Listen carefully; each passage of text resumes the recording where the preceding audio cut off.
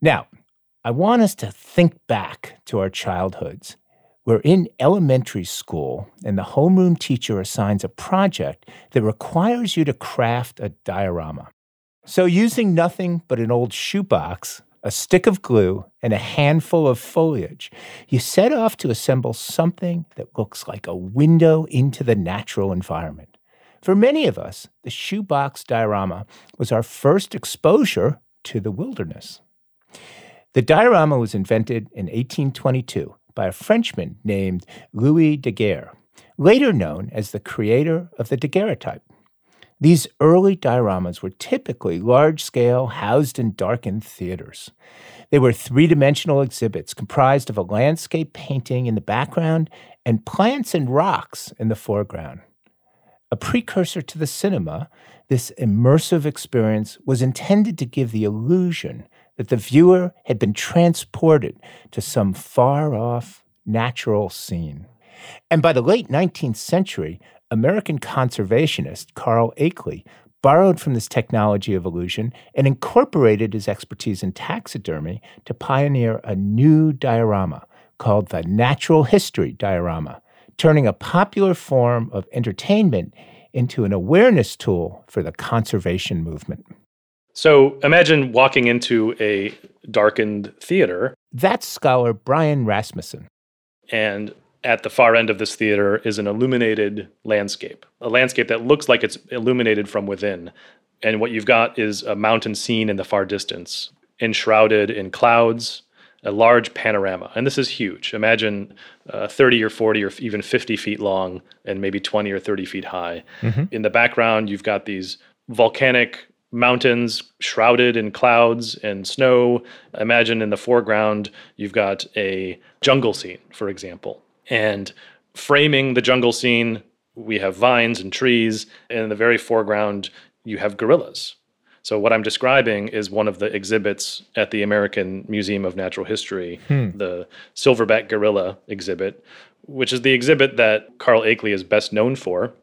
What are we supposed to understand about nature and the relationship between man and nature from what you just described? Very often, these dioramas weren't accompanied by lots of didactic text, for example. That's what I gather, right. You're supposed to experience it, but somehow come away with something. Right. You're supposed to experience, on an emotional and psychological level, the harmony of nature. That was the explicit design of a diorama. And so this is why sometimes scientists felt dioramas were sort of devoid of intellectual content. But there was a kind of, let's call it rational pleasure in the design of a diorama, the idea being that you were led to some kind of higher understanding of your place in nature through this emotive experience in this darkened chamber, which was a kind of temple of nature. I mean, right, there was this sort of transcendental philosophy behind the whole idea of the diorama, that nature supplied truths that once supplied by religion, that this was a distinctively American religion because of America's distinctive geography and fauna and flora, that there was something special about that. And so dioramas were designed not necessarily to instruct so much as sort of show you your place in an American landscape. I understand that the American Mr. Diorama was a guy named Carl Akeley. Can you tell me something about him?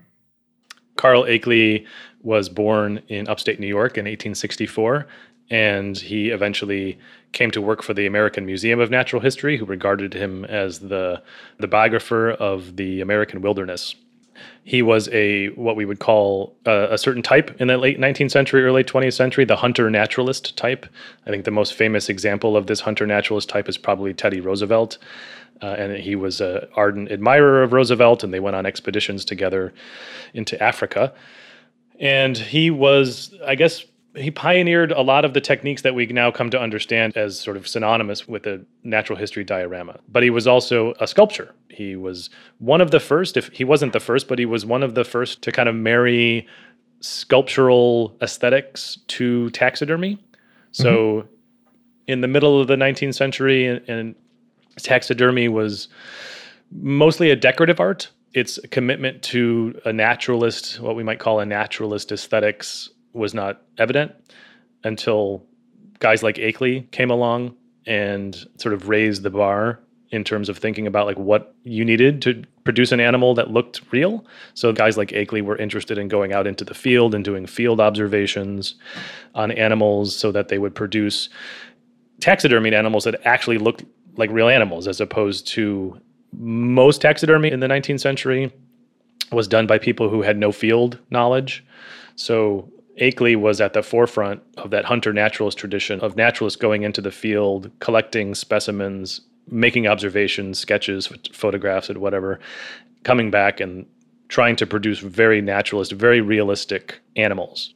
I want to stop you right here and have you drill down into a term that you used, hunter-naturalist. Or we're also talking about conservation. At the same time, we're talking about Teddy Roosevelt shooting animals. What's the deal here? I mean, how can conservation be about killing animals, stuffing them, and putting them in museums? So museums didn't see this as a contradiction in the 19th century. They didn't see it as a contradiction because they thought that collecting animals was a form of conservation. Many of them were driven by the fear that these landscapes of North America were disappearing. Around the middle of the 19th century, we get a lot of documentation on people registering their dismay and their concern that North American landscapes were disappearing. The railroad industry, cities, the collecting en masse of birds and other animals by commercial enterprises for like the hat trade, for example, which reduced the population of all kinds of birds and maybe even led to the extinction of some. So there's this real cognizance in the 19th century, late 19th century, that we're losing these landscapes, that these animals are disappearing to extinction. And so museums saw their mandate as conserving these landscapes, preserving these landscapes in permanent form in museums, and then to bring those disappearing landscapes to people. I want to ask you about naturalism and nature. You've talked about how people like Akeley was much better at presenting, for instance, stuffed animals as natural. But when I think back to the dioramas that I've been to, it's almost too perfect. I think of, the tigers look like perfect tigers, and the birds look like, they don't, I live out in the country now. Like, animals don't actually look like that, really.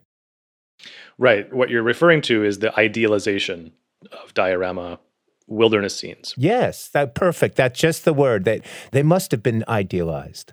Right. So this is where dioramas, where the naturalistic / scientific / zoological impulse behind diorama creation runs up against the other big impulse that fed dioramas in the 19th century, which is the sort of aristocratic trophy hunting tradition.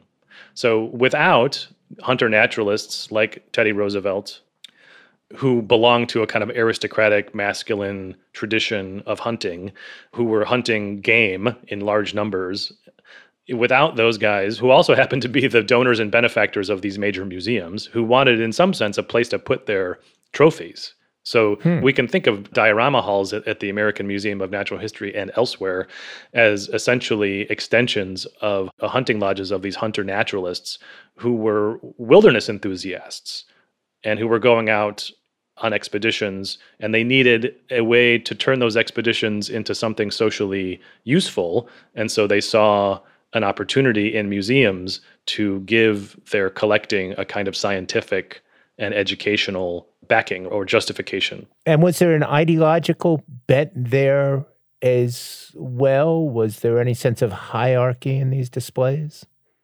There's definitely hierarchies evident in these displays. The most evident, I think, is the order of charismatic nature, right? So most of the animals that we see represented in dioramas are large mammals, large megafauna, for example, birds. There's this definite sort of preference for a certain kind of nature. It's a very selective attention to nature evident. I have never seen a mosquito in a diorama.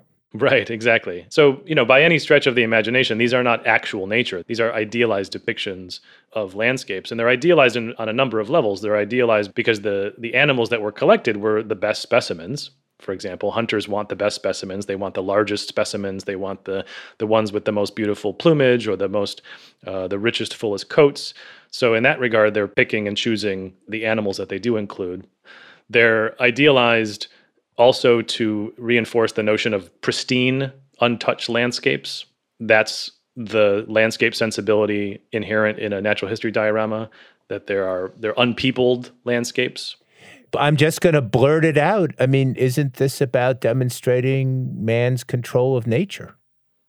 Yes, it's man's control of nature. Well, so this is interesting because man's control of nature, the consciousness of man's control of nature in the 19th century is what drove people like Akeley to want to collect, because they understood that once upon a time, the wilderness was a terrifying prospect, right? The wilderness was, it was Jews in the wilderness. It was exile. It was darkness. It was dangerous animals. It's where the term howling wilderness comes from. Exactly. And in the 19th century, the wilderness stops being a howling wilderness, starts being something that we understand that we are directly causing the disappearance of. Mm-hmm. And so conservation emerges out of this consciousness, right? This consciousness that that our domination of nature is directly resulting in the eradication of nature. So we're not really interested in conserving nature until we see it slipping away. And where is the place of the diorama today in an age of film and video and 3D photography, not to mention the whole digital world? Has it gone the way of, let's say, silent films? Is it an oddity? In terms of their continued place, as we've talked a little bit about, they are bound up in all kinds of interesting political issues. Environmental historians will say that this is actually one of the problems of the wilderness myth, is that we tend to selectively preserve and attend to nature. We don't necessarily think about ourselves in nature, for example. We tend to think about nature in these pristine, beautiful places, and that's really great. And a national park is in some ways like a giant diorama, right? It's this attempt to preserve for all time, against change, a landscape. And that is a way of preserving landscapes, and it was instrumental in the creation of national parks. The same idea, for example, that went into the national parks, went into the creation of these dioramas. But what happens outside of those places? Right? What happens outside of the preserved landscapes? Do we express the same kind of ethical care to our local? I live in Los Angeles, for example. We don't exert the same kind of care along, for example, the LA River, where I live, as we do to, say, Yosemite or something like that. And so it shows. And so that kind of uneven distribution of our care may be a legacy of this old wilderness idea. Brian Rasmussen is Associate Professor of English and Department Chair at California Lutheran University.